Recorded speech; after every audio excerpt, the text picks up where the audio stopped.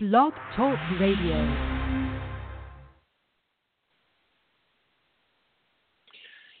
Good evening and welcome to Monergy Life. This is your host, Robert Fisher, and I hope you're doing well this evening.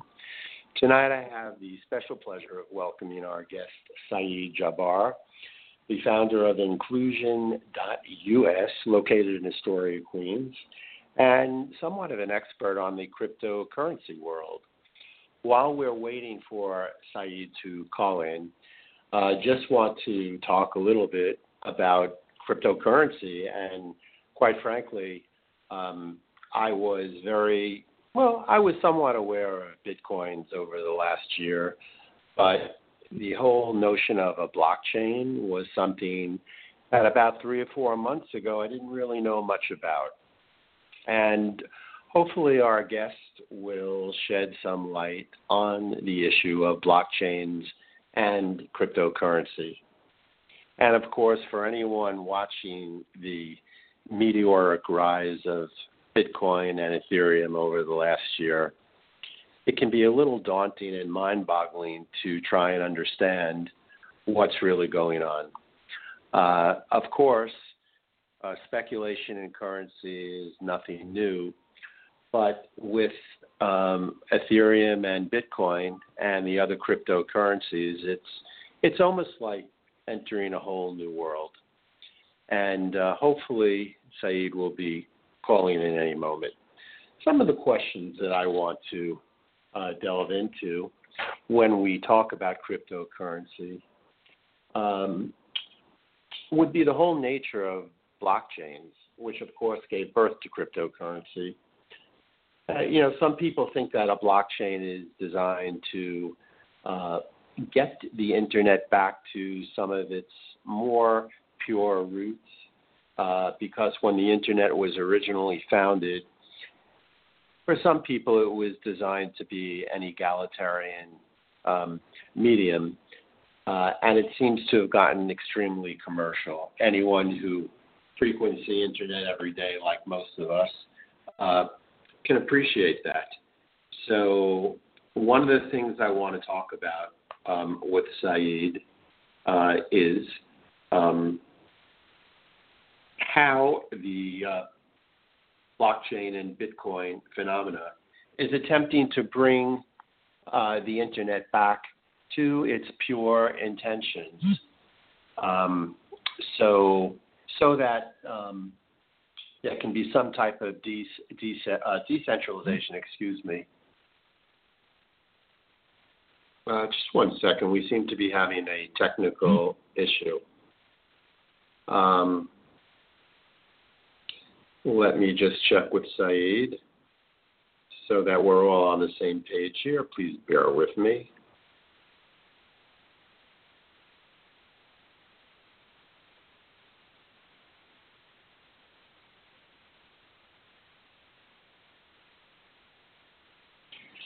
Well, I think he should be calling in any moment now.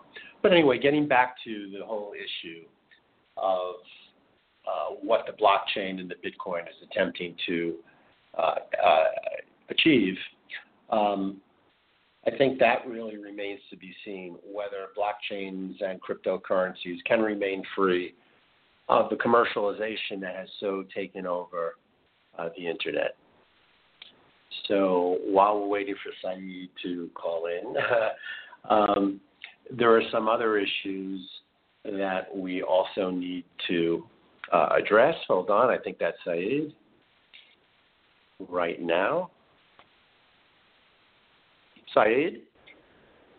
Yes, can you hear me? Saeed, is that you? Yes, I can hear you. Yes. How are you tonight? I'm good, and how's everyone? Everyone is doing really good. While you were calling in, I was able to give our listeners a little bit of a background as to what you're doing now and your interest in cryptocurrency and blockchains. Do you want to flesh that out a little bit and tell us a little bit about what you were doing before Inclusion.us? Yeah, so I was very fortunate to grow up in New York City and be a part of the second wave of a lot of people refer to the Web 2.0 era. And I was very fortunate to work very early on with this guy named Gary Vaynerchuk. I was one of the early first 10 people there, and now he's got a company, 800 people, 4 cities, and he's a very, very famous guy in the scene. And through the experience, I got opportunities to work with the government on very cool projects and do very cool things in the tech space. But, I always felt that I needed to do something that I was really passionate about. And instead of applying my time, my talent, my treasure to the Facegrams of the world, there's way too many social networks. I wanted to do something meaningful. I wanted to give back to my community of Jamaica, Queens, where I grew up in. And what better way to do that than teaching people how to code? So now we've been doing that for 2 years, and it's extraordinary to see how many lives we've changed, how many students have gone from being unemployed to now into very meaningful paying jobs, and also to see how much the industry has embraced us as well. Every major tech company has supported us in one way or the other. So we're all very grateful for that. And in the process of that, while that's happening, I have my hand in this Bitcoin, crypto, blockchain world, and inadvertently, without any effort really of being asked to speak and write articles and talk about the subject matter, I seem to have a knack of really demystifying it for people. So I'm very grateful to be here today to do the same for you and your audience and help clarify any questions around it. So go ahead and shoot away those questions. Well, it's funny. Before we get into that, I just want to say I'm also a Queens boy, and I grew up in Queens as well. So we have a kinship right there. So I could appreciate the idea of getting back to your community as well. It just seems, Saeed, that the crypto world has burst into the public consciousness over the last 2 or 3 months. Before then, people have heard of Bitcoins, but the notion of a blockchain, if you would have polled people about a year ago as to what is a blockchain, what percentage of people were somewhat familiar with that, I think it would probably be under 10% if we're talking about a year ago.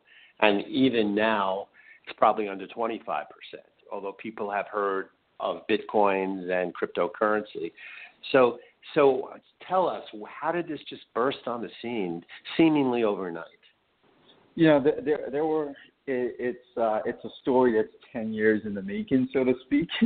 And I also want to acknowledge the sort of the people who helped start this community out in New York City. A lot of those people have literally put their lives on the line for us to get where we are today. Many of them have ended up in jail for no crime really, for trumped up charges. So I want to thank those people and extend my gratitude for them paving the way for us. First movers sometimes get eaten by the sharks, but they've helped pave this way. And so really how it's emerged and burst into public consciousness was this rapid growth in the price, coupled with many other macro factors like the mainstream press and their fascination around the currency, and primarily the negative sides of the currency they were focused on. They were focused on, it's being used on the Silk Road, and it went from $100 to 1,000, then it crashed all the way back down to 4,000, and it's so volatile, and they were very focused on sort of the anarchist aspects of it, that it's going to overthrow the government one day and get rid of the federal bank. But what really catapulted this adoption, in addition to the macro mainstream forces, was also the ease and the ease of access to purchase cryptocurrency. Now we had apps like Coinbase and more trusted exchanges. Way back in the day, there was Mt. Gox. And Mt. Gox went down, got hacked, and over $4 billion was lost. And so there was a lack of trust, a lack of confidence. But with companies like Coinbase, They were able to make it where just downloading an app, you can deposit $100 or $10 and purchase a bit of cryptocurrency. So it was a perfect timing. And then coupled with a global 24/7 market, especially now with the Asian currencies, South Korea, China, and Japan, they love crypto. So coupled with all those forces, you now have this global place. You also had, what they referred to the average person as a retail investor. All of us were just experimenting with this stuff, and we would put $10 in. It would become $100 the next day, and people kept feeding the machine. And then all of a sudden, Bitcoin hit 20,000, and now it's crashed. It's come back to around to around 10 grand. But it's left with us a lot of fanfare, a lot of belief. They like to say Bitcoin is a red pill. Once you get into it, it sort of unravels this whole other paradigm. And this is the most important thing that I've seen is this shift in paradigm, where once people get in, even if they purchase $10, they start buying what we call altcoins, these other coins. They start purchasing things online with it, or investing more of their money, or becoming there's so many people. This has been the biggest transference of wealth in a long time for the world. So many people are becoming wealthy overnight, and they're actually using this money for good. You've got foundations like the Pineapple Fund, millions and millions of dollars they're donating to a whole set of nonprofits because these individuals are anonymous, but they rather give away their wealth. And so it's extraordinary to see, this really the elevation of consciousness that has happened through Bitcoin, and that there's no central authority that's manning it. And what's even more extraordinary is now that you want to take out your Bitcoin, transfer it to USD, most people are finding that, why would I ever want to put my money into fiat again? It's such a poor store of value. There's no reason for me to go back into the normal system. And so this is raising major questions for governments across the world. You're seeing governments like China, they're banning everything. South Korea is now getting into banning everything. But then you have governments like that of Japan, and they're really embracing crypto.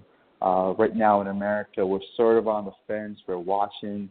The SEC wants to get in and regulate these things today. So there's, it's a great time to be alive and to be witnessing this.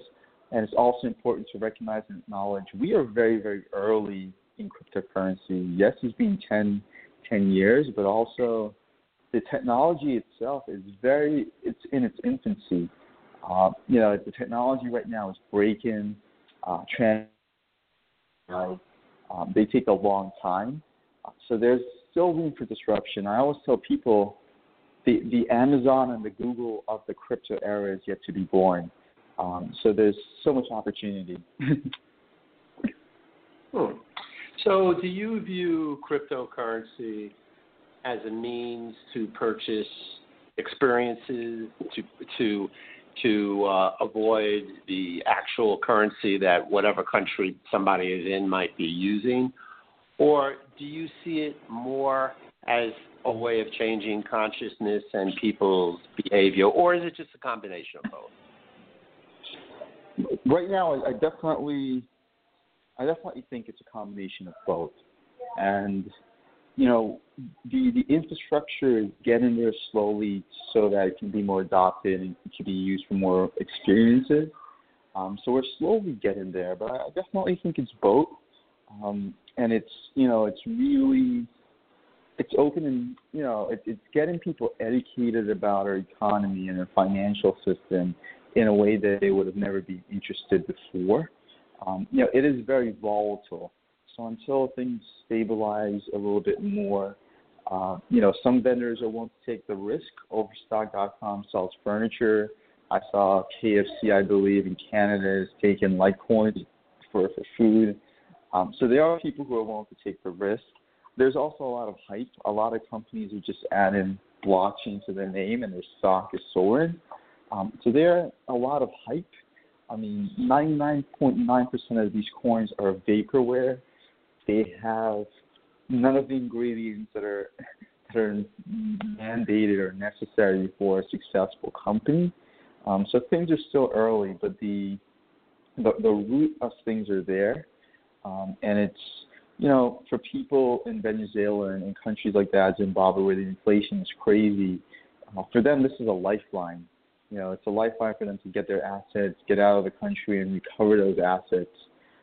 So it's still so early. But what we're going to see, and I think, and what people are going to question is, we live in a world now where, people are doing the work that companies used to do, and companies are doing what governments used to do.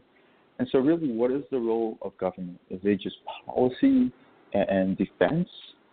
And what's going to happen is, I believe probably within the next 10 years, we will have a crypto community somewhere in the world where everything they will be doing, it will be in their own coin. They can take a cab in whatever that coin is called, say Queen's Coin. You can purchase stuff at the bodega using Queen's Coin, and communities will only accept their coin.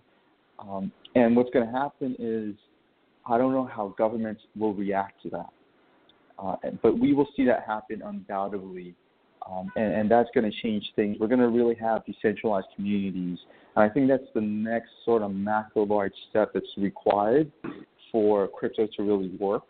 And different communities will have different coins, and will barter, and will trade, and so it's going to be very, very fascinating. And I think the biggest block to it all is governments really overstepping. And governments are claiming, well, they want to protect their citizens. But I think people are pretty smart. If you can purchase crypto, I think you've got quite a firm understanding of things. Will people get scammed and stuff? Absolutely. But, look at 2008. The banks scammed millions of people and left them homeless. And what did we do? The governments bailed the banks out. So I think crypto is way... I understand that, but I kind of disagree with you that the banks scam millions of people, because as I recall in 2008, the greed of the average individual was really the driving force behind the housing bubble and the crash of a lot of banks. If people didn't desire to buy things that they couldn't afford, I don't think things would have ever gotten out of control. The banks just created the instruments to facilitate what people wanted. So I'm not so sure the banks were the evil force there, although it's easy to look back and say they were. But I have a question for you about the decentralization. You were talking a few minutes ago about how there might be a Queens cryptocurrency, and only that would be accepted in a local bodega in Queens. But my big question to you, when I think about this, is why is decentralization a good thing in the world in which we're living in? That's a question that we're all wrestling with in the crypto world, and I have my thoughts on this. The general consensus within the crypto space, though, is there's this very sort of large, sort of anarchist community, and they absolutely hate the banks and financial institutions.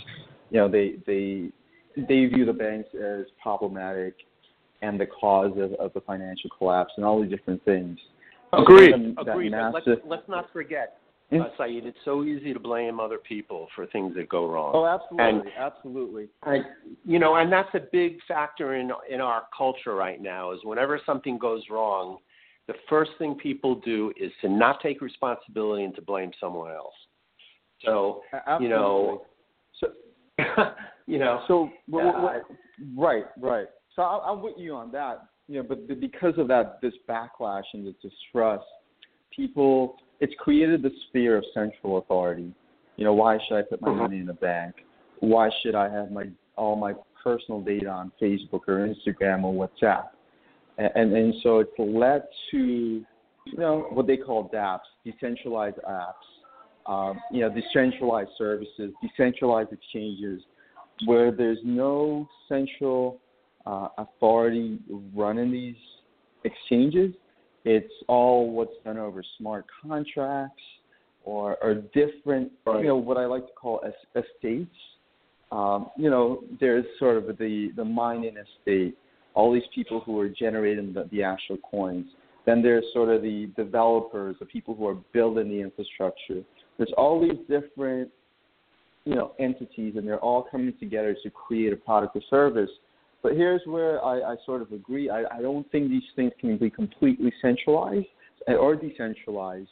And what we're seeing is, the new boss is the same as the old boss. That you really do need. I'm not surprised at all. Yeah, you really do need some sort of centralized body to build and nurture and get things to the level of an Amazon or Google. You just can't have, the decentralization is great for small projects, but to keep people incentivized and keep them motivated and actually achieve things, I really do think there needs to be some form. It doesn't need to be complete, centralization or decentralization, but there has to be active bodies.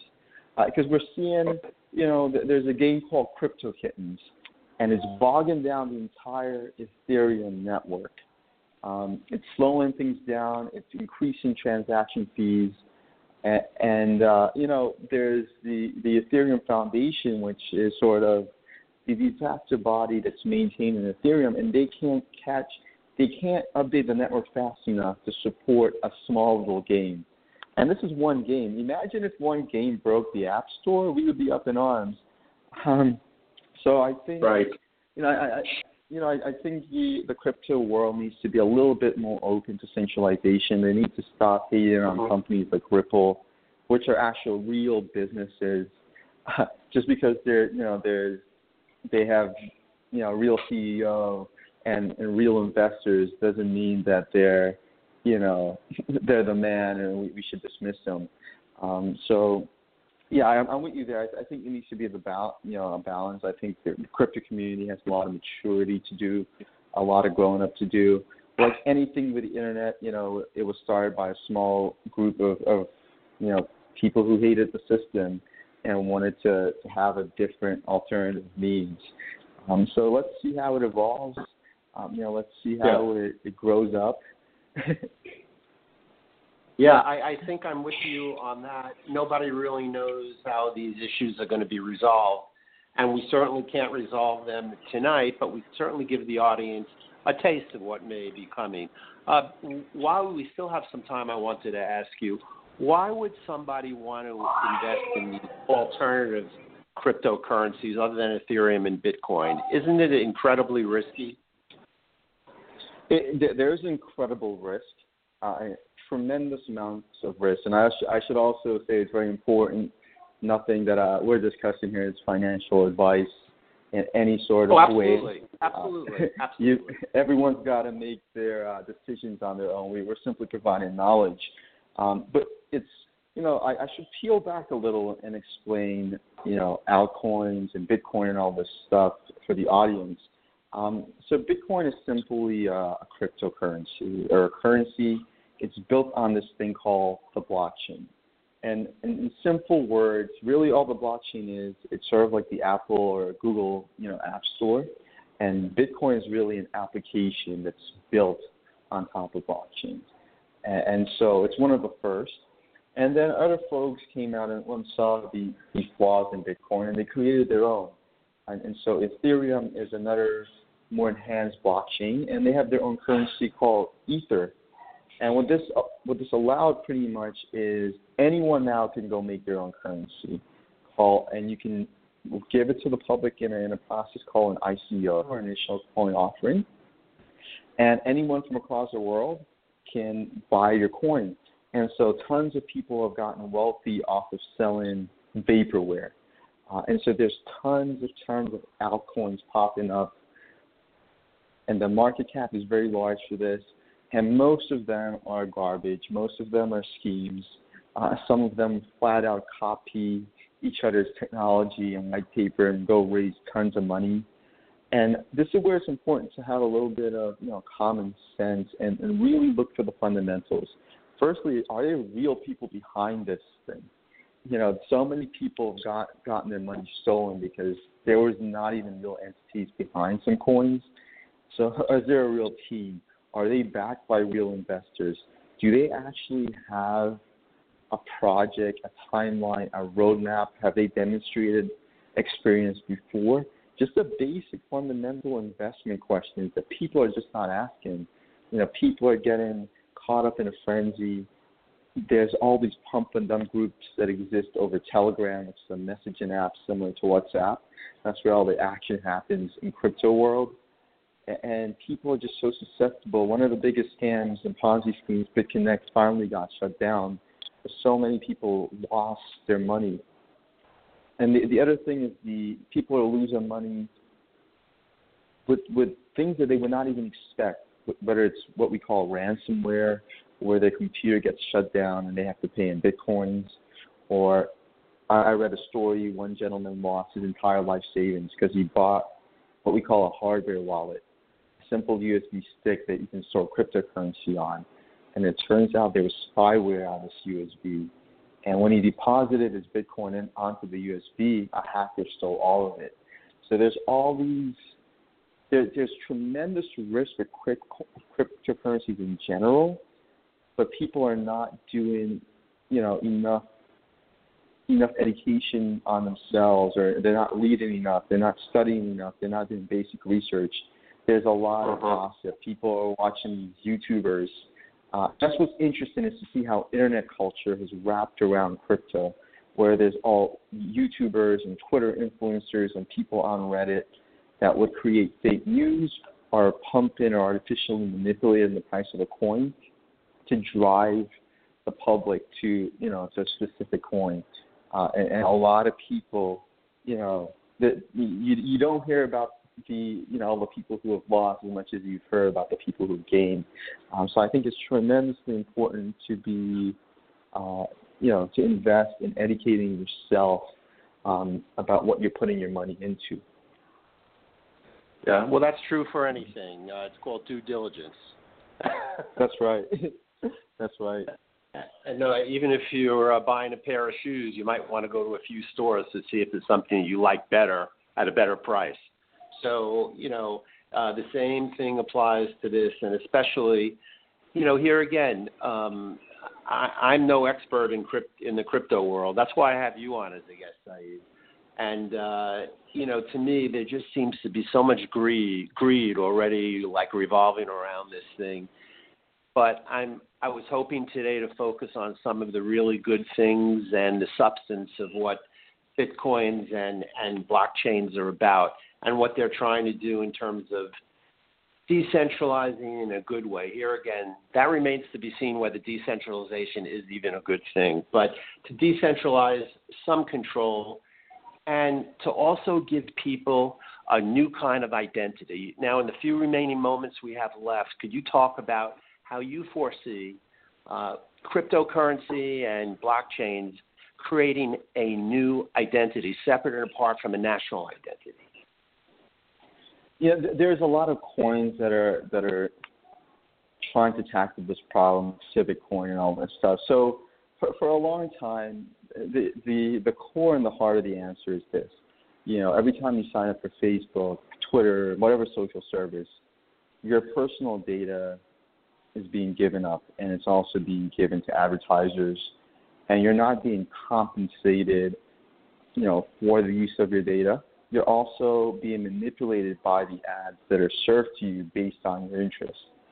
And so we're all already seeing crypto in a very small way is starting to shift that paradigm. Mark Zuckerberg is talking about. I see that. Sorry? I see that. And that is a good thing from my standpoint. And all these people making money are the choices that we make on the Internet, and we're not getting a cut of it. And I think that the crypto and blockchain world is trying to redress that wrong. Listen, I would love to continue this for another hour, and maybe we'll have you on another show very soon, Saeed. We've only scratched the surface of the crypto world in today's talk. But I want to thank you so much for coming on the show. Is there anything you want to leave the audience in the few remaining seconds, anything that you can think of related to the crypto world? Be careful. be careful, do your research. I'm happy to answer any questions. You can email me at saeed@incl.us or tweet at me, Saeed Jabbar. Happy to answer any questions, but it's super important to do your research and do your due diligence, as you call it. That will do you wonders. Well, Saeed, I want to thank you so much for being on Monergy Life, and to all my listeners, I hope you enjoyed the show. Have a great evening. Saeed, once again, thank you for appearing on Monergy Life. Good night, everybody. You got it. Good night, everyone. Take care.